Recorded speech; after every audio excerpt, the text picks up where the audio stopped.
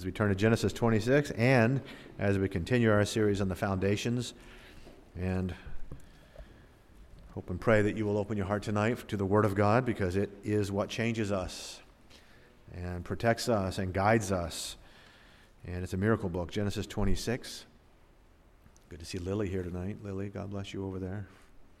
And let's look at a couple verses together, shall we? Verse 1, and there was a famine in the land beside the first famine that was in the days of Abraham.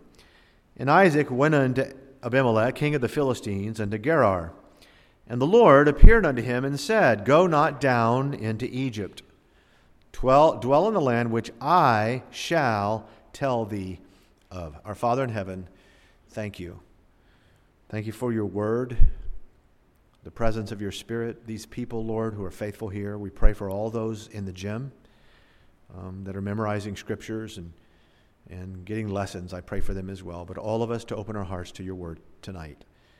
And we thank you for this opportunity in Jesus' name. Amen. Isaac, as you all know, was the son of a very famous father. His name was Abraham. He was also, as you know, the father of a very famous son whose name is Jacob. And in fact, there are in this foundational book 13 chapters, 13 that tell us about the life of Abraham. There are at least 10 chapters that concern the life of Jacob. But how many chapters in this foundational book do you suppose concern the life of Isaac? Well, there are 2. In some ways, almost 2. So that Isaac, the child that Abraham waited 100 years for, the miracle boy of God's great promise, he's pretty much overshadowed. In fact, he spent most of his life standing either in the shadow of his father Abraham or in the shadow of his son Jacob. And it is this chapter, Genesis 26, that is the only chapter that is devoted primarily to this man Isaac. And so that's important, right? I mean, it's significant. And what does it tell us? What do we learn about this pilgrim, this patriarch, who was a young man, remember, once ascended up Mount Moriah as a picture of the Lamb of God? He was a quiet, meditative man. He never traveled far away from home. Isaac was not a party kind of a man. He was a homeboy, a family man. And the truth is, that there are far more Isaacs in the world. There are far more Isaacs in this church and in any and every church, and always have been, than there are Abrahams or Jacobs. I'm talking about personality-wise. People whose names are not in the lights, they're not the object of great biographies, but these are people who sort of quietly grow and contribute to the kingdom of God. And it may be that the best way to look at Genesis 26, which is Isaac's biography, is to notice how the Bible puts him in the shadow of his father Abraham. For example, you'll notice the very first thing it says in the first verse of this chapter is what? There was, look at it, a famine in the land. Well, can I ask you, what does that remind you of? And it even says there's a famine in the land beside the first famine. Oh, it reminds you of the first famine. Genesis 12, verse 10, Abram and Sarah, in the land of Canaan. Note this, 100 years before this, it says there was a famine in the land. And of course, we all know what happens when a famine comes, the result of Abram's reaction to that famine, and that we just studied that a few weeks ago. He went down to Egypt. He lied about his wife being his sister. He brought back with him an Egyptian handmaid, and he had a son with her named Ishmael, and the rest is history to this very night. So now we find that Isaac is facing the very same test. It's pretty amazing. That's because people lived so long in those days. So he's facing the same test. And do you suppose that Isaac will be tempted to make the same mistake as his father, knowing full well all the consequences of his father's actions? Verse 1 again. And there was a famine in the land beside the first famine that was in the days of Abraham. And Isaac went unto Abimelech, king of the Philistines, unto Gerar.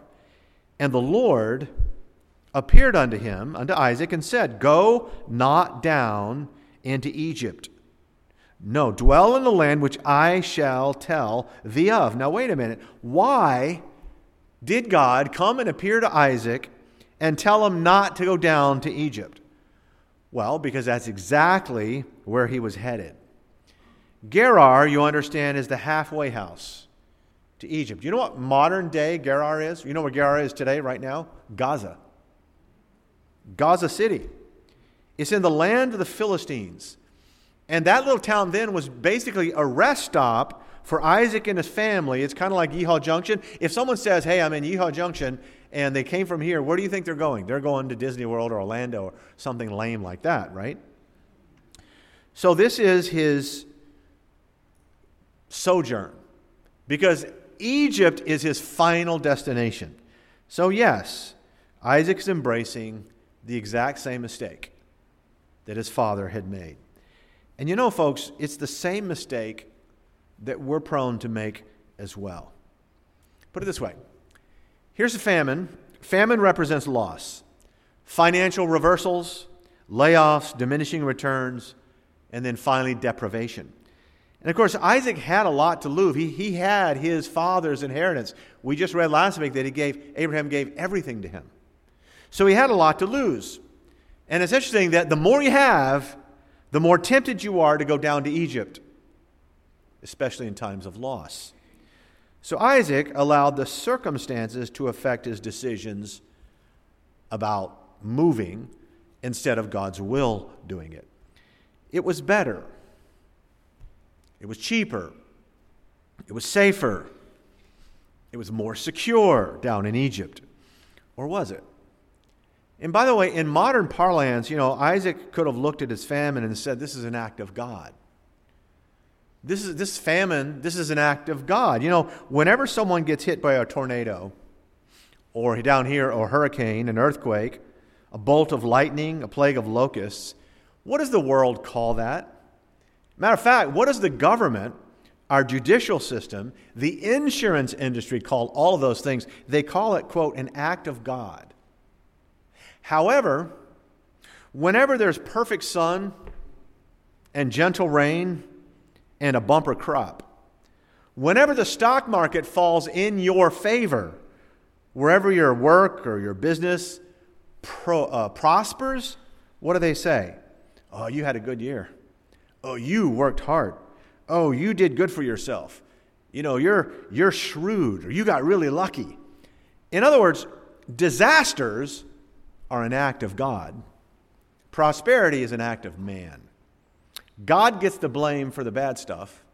Man gets the credit for the good stuff. I mean, imagine for a moment if all the lawyers and the government officials and our media and our politicians, imagine if they looked at a booming economy and said, look at this is an act of God. The blessings of heaven, an act of God. That's not going to happen. Because, in fact, famines come about every 100 years or so. Did you know that? In most, especially ancient societies, but even in modern societies, about every 100 years or so. Our depression came in 1923, so 29. So 2029 would be about right. Earthquakes and tornadoes hit a very small percentage of the population. So think about this. The century between the famines and the people in the years who lived without a disaster are many. That's most people.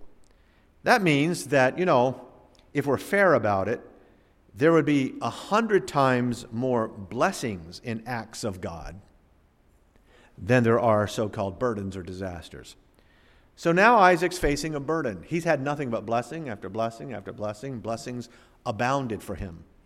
And the first thing he does, again, which is human nature, we all have it here, is forget about the promises of God. He forgets about the faithfulness of God. Sometimes believers forget that being a child of God doesn't exempt you from the extraordinary, ordinary trials of life. A trial comes his way. And we as believers, a lot of times, many times, most times, we forget that that's part and parcel of being a child of God in this world. I remember when the Mississippi Basin had a flood a few years back. And you'll remember this because it was on the news for 2 or 3 days. It was, the shiny object for a while for our media. And they went down there, and their homes were absolutely destroyed and flooded. And they interviewed these people down, these families in the Bible Belt. And they were flooded out for them, the third time in 20 years. And in the interviewers, they say, why? Why does God let this happen to us? And they were crying and all that stuff, and I felt bad, compassionate. But I also thought, well, maybe because you built a house in a flood zone where it floods every 2 years or 3 years or 5 years. If a Christian builds a house on the San Andreas Fault and there's an earthquake, that ungodly person that lives over here, his house is going to be destroyed, but so is yours. It rains on the just and the unjust, the Bible says. So in other words, I'm telling you that the foundations, this is the first book of the Bible, the foundations teach us right off the bat that people like Isaac, people like Abraham go through trials, endure famines. I'm telling you that the prosperity gospel is garbage, that it's a lie, that it's not in the Bible, and it shows us right from the beginning. So, here's Isaac. He's in this famine condition. And it's the same famine conditions that are plaguing the ungodly neighbors of his in Canaan. The difference is Isaac has the promise and the presence of God. You say, what promise, Pastor? Go back to verse 2. And the Lord appeared unto him and said, Go not down into Egypt, dwell in the land which I shall tell thee of. Sojourn in this land. Just stay here for a while. And I will be with thee, and I will bless thee. For unto thee and unto thy seed I will give all these countries, and I will perform the oath which I swear unto Abraham thy father. And I will make thy seed to multiply as the stars of heaven. And I will give unto thy seed all these countries, and in thy seed shall all the nations of the earth be what? Blessed. Now wait a minute. What promise did Isaac have? Folks, it's the same one that God had already given to Abraham. You say, but Pastor, that covenant, that promise was over 100 years old. It's a long time ago. Isaac, his son, this young dude, he needs something fresh. Yeah, I know. Just like Benny Hinn and Kenneth Copeland like to say, we need a fresh move of God. We need a fresh word, a fresh revelation. And they come up with their own fresh word of knowledge. Forgetting that God is eternal and that the promises of God, and so that the promise that God gave to Abraham a century before this was just as fresh in Isaac's day as the morning that Abraham first heard it. God is eternal. His promises are fresh this night. What Jesus promised 2,000 years ago, and I read them and you read them, let not your heart be troubled. That's not a 2,000-year-old assurance. From God, it's not even a 2-second-year-old assurance. He's the God of the living. He's the I am. It's fresh. So, in the flesh, we can see why Isaac forgot so quickly. We can see why he reacted to his circumstances and obviously here does the wrong thing. We can also see why we shouldn't do that. We're supposed to learn from the Bible, these examples. Look at verse 6 for a moment. It says, and Isaac dwelt in Gerar. Now, wait a minute, that's where he was. But now it says, if you draw a line from verse 6 back to verse 3, I want you to notice the difference between the word sojourn, what God said, and the word dwelt, which is what he ended up doing. Because you know that there's a major difference, right? Look at verse 8. And it came to pass when he had been there a long time. There's the problem. He disobeyed God. Sojourn here, don't dwell here. He had been there a long time. God told Isaac, who shouldn't have been there in the first place, by the way, because he's on his way to Egypt. He shouldn't have been there. God told him, you sojourn, you pass through this land. And Isaac half obeyed. He stayed there for, what's it say? A long time. So what do you think is going to happen? What do you think is going to happen when God's man doesn't obey God all the way? Let's read it, verse 7. And the men of the place asked him of his wife, and he said, she is my sister. Are you kidding me? And the men of the place asked him of his wife, and he said, she's my sister. For he feared to say, she is my wife. Lest, said he, the men of the place should kill me for Rebekah, because she was fair, she was good looking, she was beautiful to look upon. Now I know you know where that sounds familiar. It is the exact same lie, almost word for word, his father told twice. And both times, consequences, twice. Verse 8, and it came to pass, when he had been there a long time, that Abimelech, king of the Philistines, looked out at a window and saw, and behold, Isaac was sporting with Rebekah, his wife. You know what sporting means? Let's say they were making out, okay? Something like that. In other words, he was doing something he wouldn't do with his sister. So he's like, wait a minute. Something's up. Verse 9, and Abimelech called Isaac and said, behold, of a surety she is thy wife. And how saidst thou, she is my sister? And Isaac said unto him, because I said, lest I die for or because of her. Man, how in the world do believers repeat the exact same mistakes over and over and over again?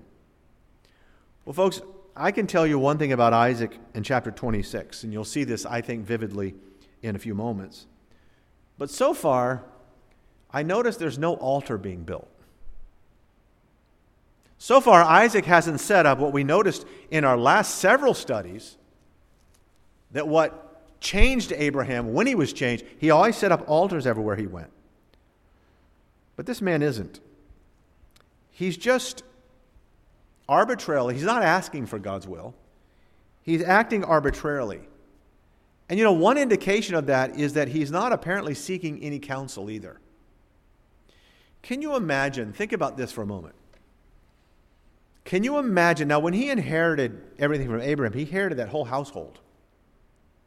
All those noble, wise men that were part of that group.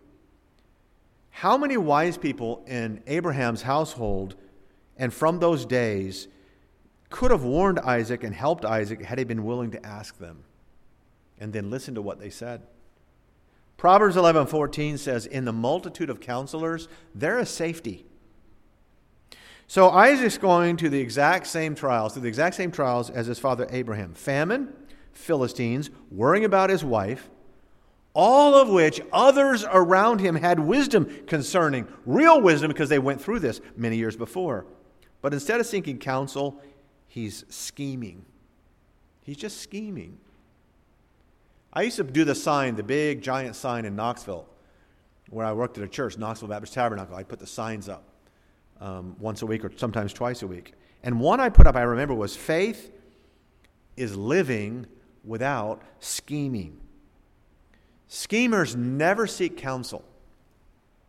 And the main reason is why I have learned as a pastor is they probably know what the counsel is going to say, and they don't want to hear it. I mean, suppose Isaac had gone to some of the old, wise, godly men who knew about Abraham's mess and said, hey guys, I don't like this famine. I don't like this situation. I have an idea. Let's all go down to Egypt. What do you think they would have said? No. Don't even think about it.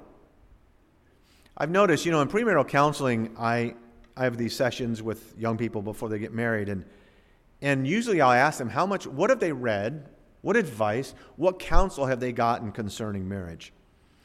And I'll ask them, what scriptures do you know, or have you studied or memorized or thought about? And tell me what good books you've read, what Bible studies you've done, what sermons have you gone through?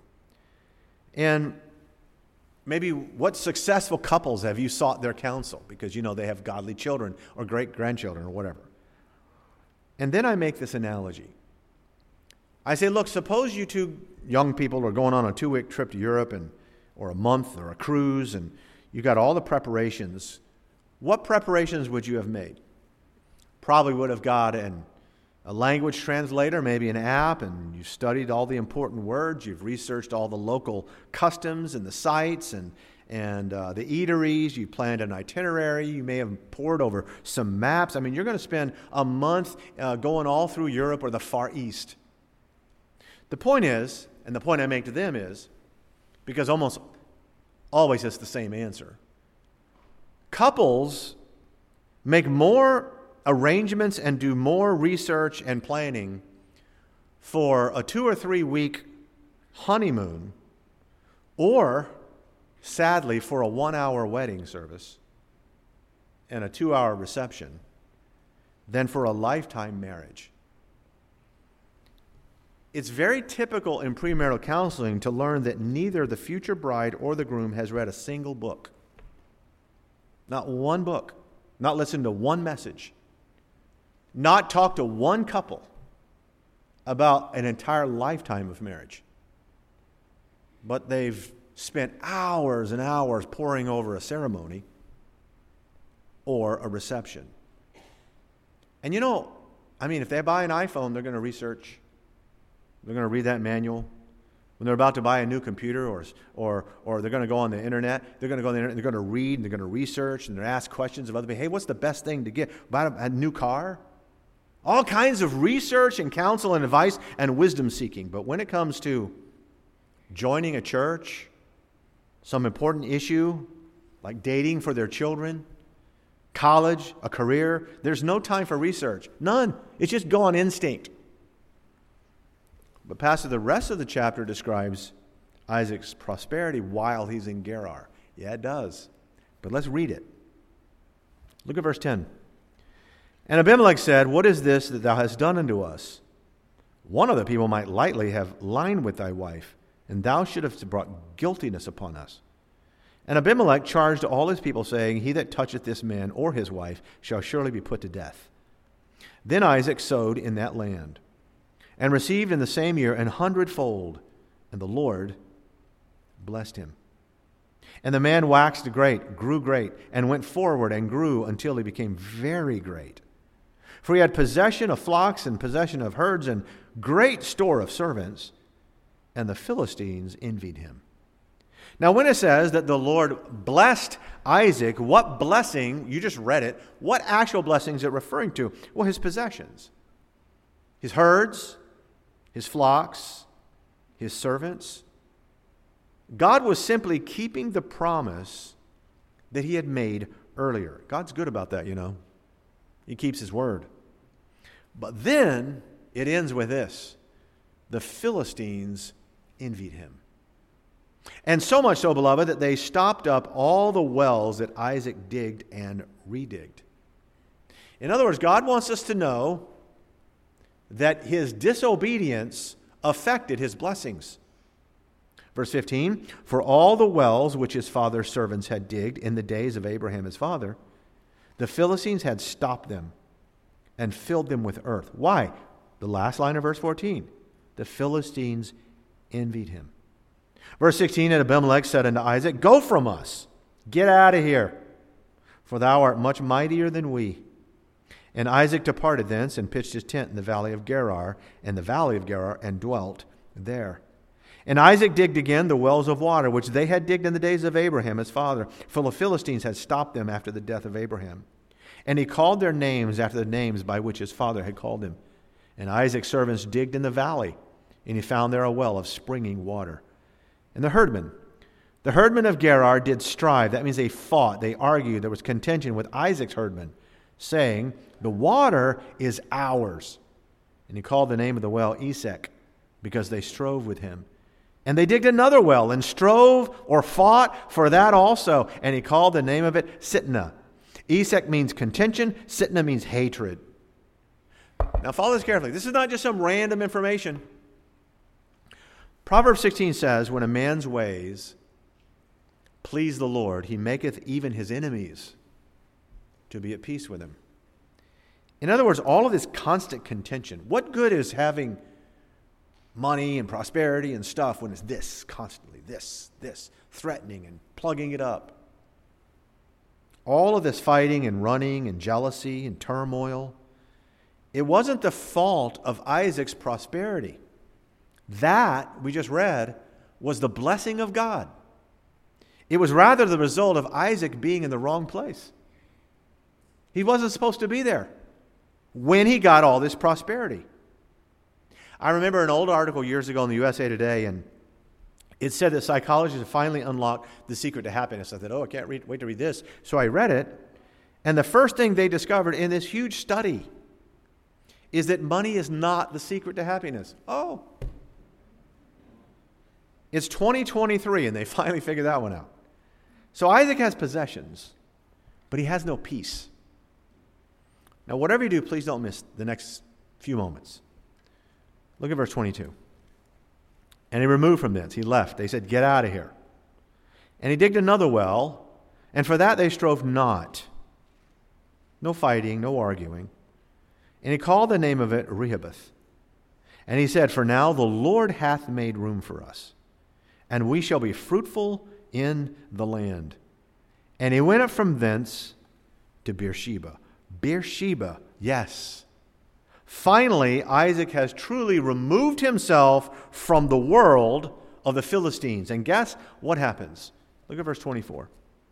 And the Lord appeared unto him the same night, when he finally left, obeyed God, and said, I am the God of Abraham thy father. Fear not, for I am with thee, and I will bless thee, and multiply thy seed for my servant Abraham's sake. And he builded an altar. Finally. And he builded an altar. He called the name of the Lord and pitched his tent there, and there Isaac's servants digged a well. Then Abimelech went to him from Gerar, and Ahuzath, one of his friends, and Phicol, the chief captain of his army. And Isaac said unto them, wherefore come ye to me, seeing ye hate me, and have sent me away from you? And they said, we saw certainly that the Lord was with thee. And we said, let there be now an oath betwixt us, even betwixt us and thee, and let us make a covenant with thee, that thou wilt do us no hurt, as we have not touched thee, and as we have not done unto thee nothing but good, and have sent thee away in peace. Thou art now the blessed of the Lord. And he made them a feast, and they did eat and drink. When a man's ways please the Lord maketh even his enemies to be at peace with him. In other words, as long as Isaac was scheming and lying in the world had no respect for him. And Isaac had no influence with them. But as soon as Isaac definitely separated himself from the men of Gerar, that is the world, as soon as he lived unto the Lord, then he was light, and then he was salt. You see, folks, look. Isaac only had one great purpose in life. Don't forget this. He only had one great real purpose for being there. It wasn't to own a bunch of wells. It wasn't to get rich and have a lot of flocks, a lot of herds. It wasn't for possessions and power. No, folks, his purpose, according to God's covenant to Abraham and then to him, was to be a blessing to other nations. Israel was supposed to be a light of God's word to all of the darkened world. Way back in verse 4, it says that exact thing. I will make thy seed to multiply as the stars of heaven, and will give unto thy seed all these countries, and in thy seed shall all the nations of the earth be blessed.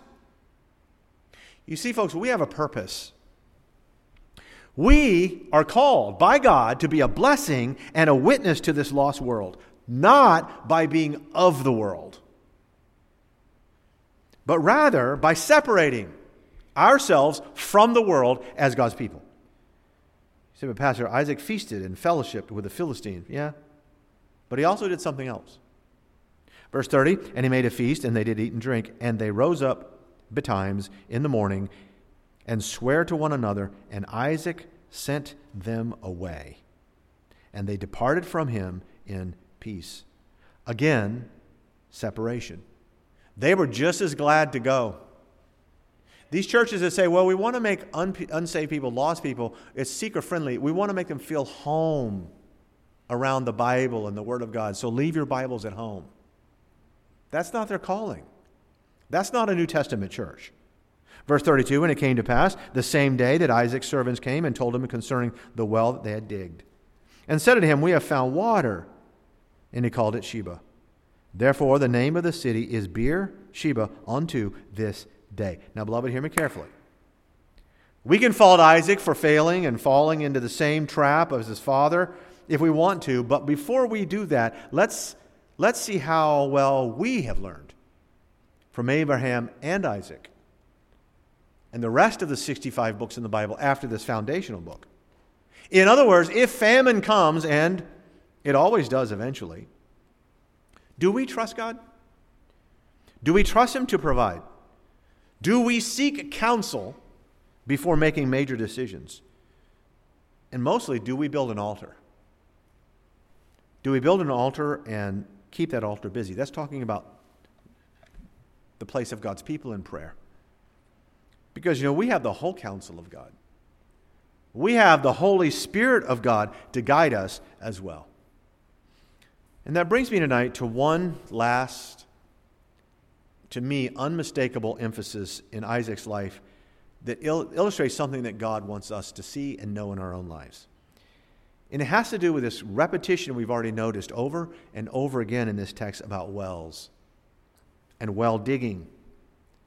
Just in this one chapter alone, for example, the digging and redigging of wells was attached to every single significant event in Isaac's life. Verse 15, for all the wells which the fathers had digged. Last line of verse 19, the first line, and Isaac's servants digged in the valley. Verse 21, they digged another well. Verse 22, and they removed this and digged another well. All the way down at the end of verse 25, and there Isaac's servants digged. And then down in verse 32, the last line, they had digged and said, we have found water. Over and over and again. This man Isaac spent a lot of his time digging or redigging wells. And you know what? The exact same thing was true of Abraham.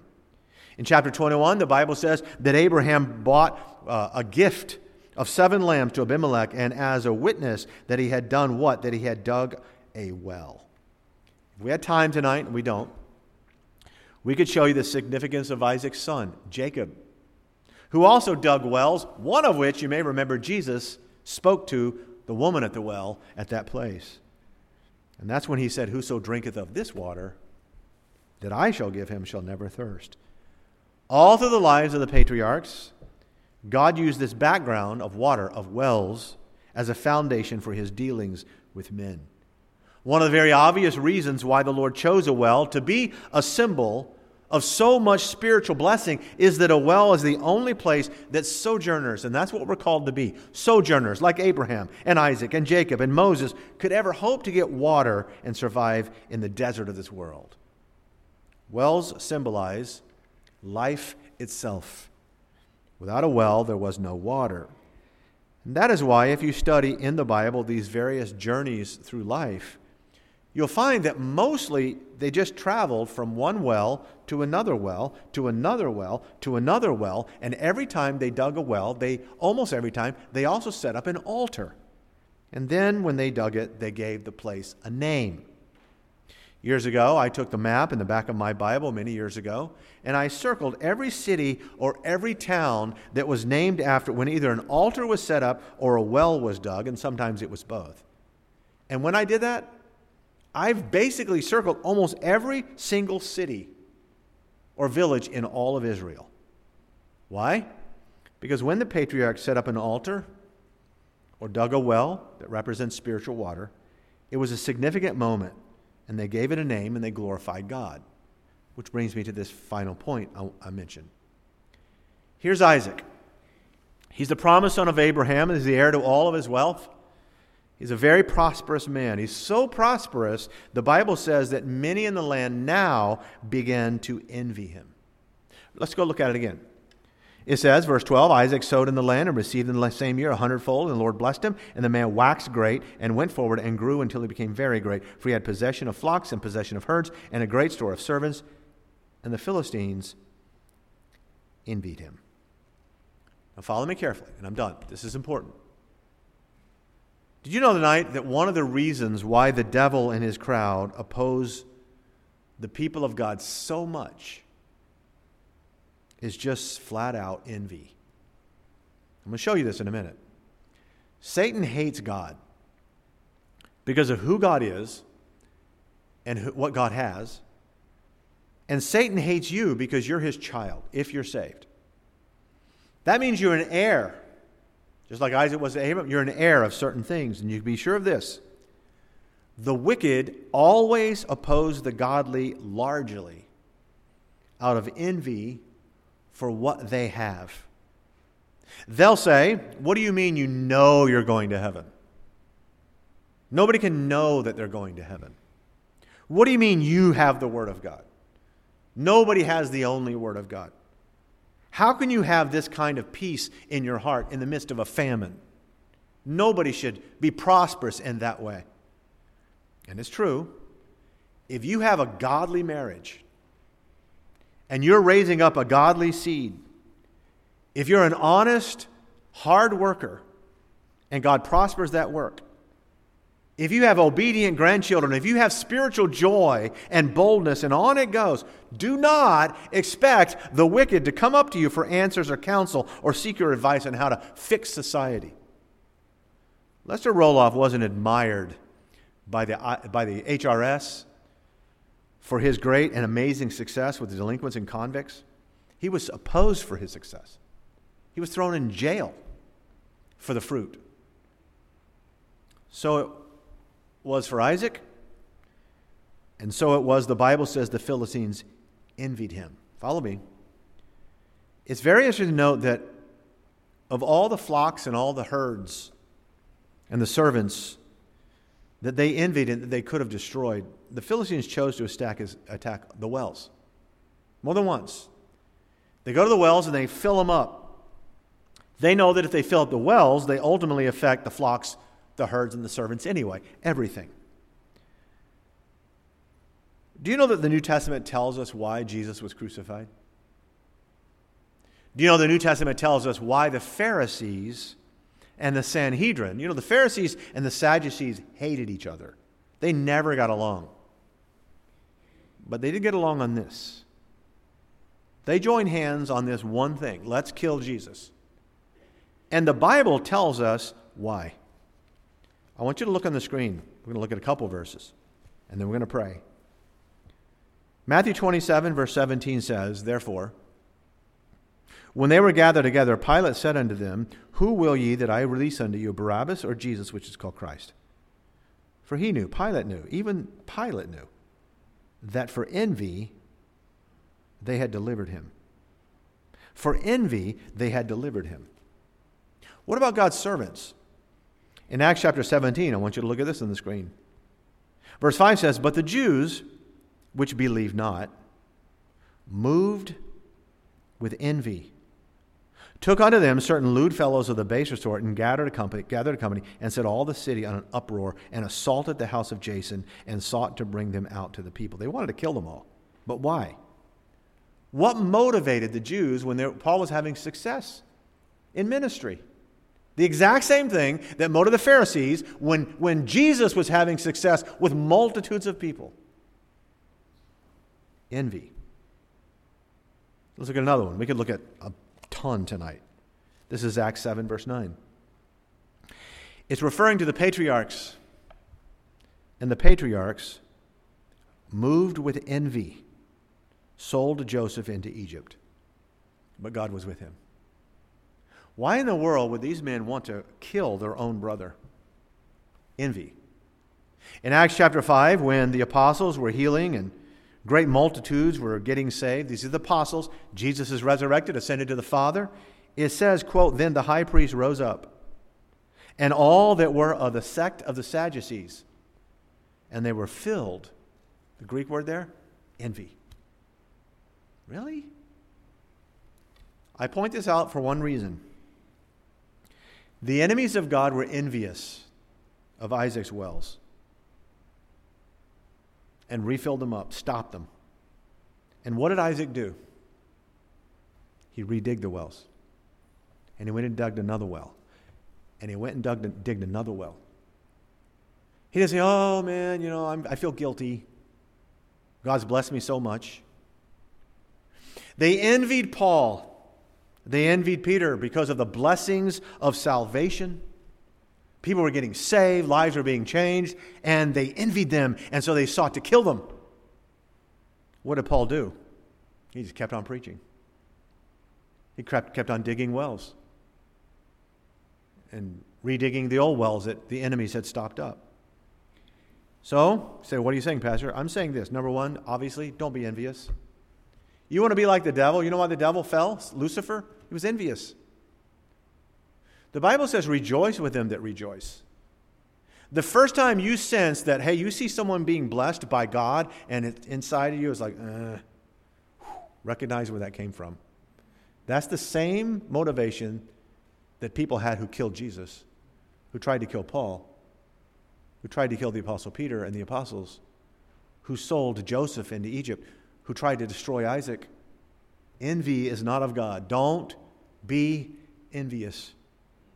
Number two, though, is never allow other people's envy to stop you from serving God. You're raising your children right, and other parents are like, she thinks, he thinks, they think their kids are so good, blah, blah, blah, blah, blah. And in one ear and out the other ear. You keep on raising your children for the glory of God. You keep on giving and let people criticize your giving and the way you live for God. Because you can't help their envy. It says that they envied him, but the Lord was with him. And God's people said, amen. Let's pray. Father, thank you for your word. May we recognize that even in the very foundation of your word, even with the story of Isaac and Abraham and Jacob, we see, Father, the beginnings of truths that your son Jesus lived out and taught us. And I pray, God, that we will redig the wells that the Philistines plug up. That anywhere in this country or in our lives that there's a well that's been plugged up by the enemies, we'll redig it and we'll dig new wells for your honor and glory.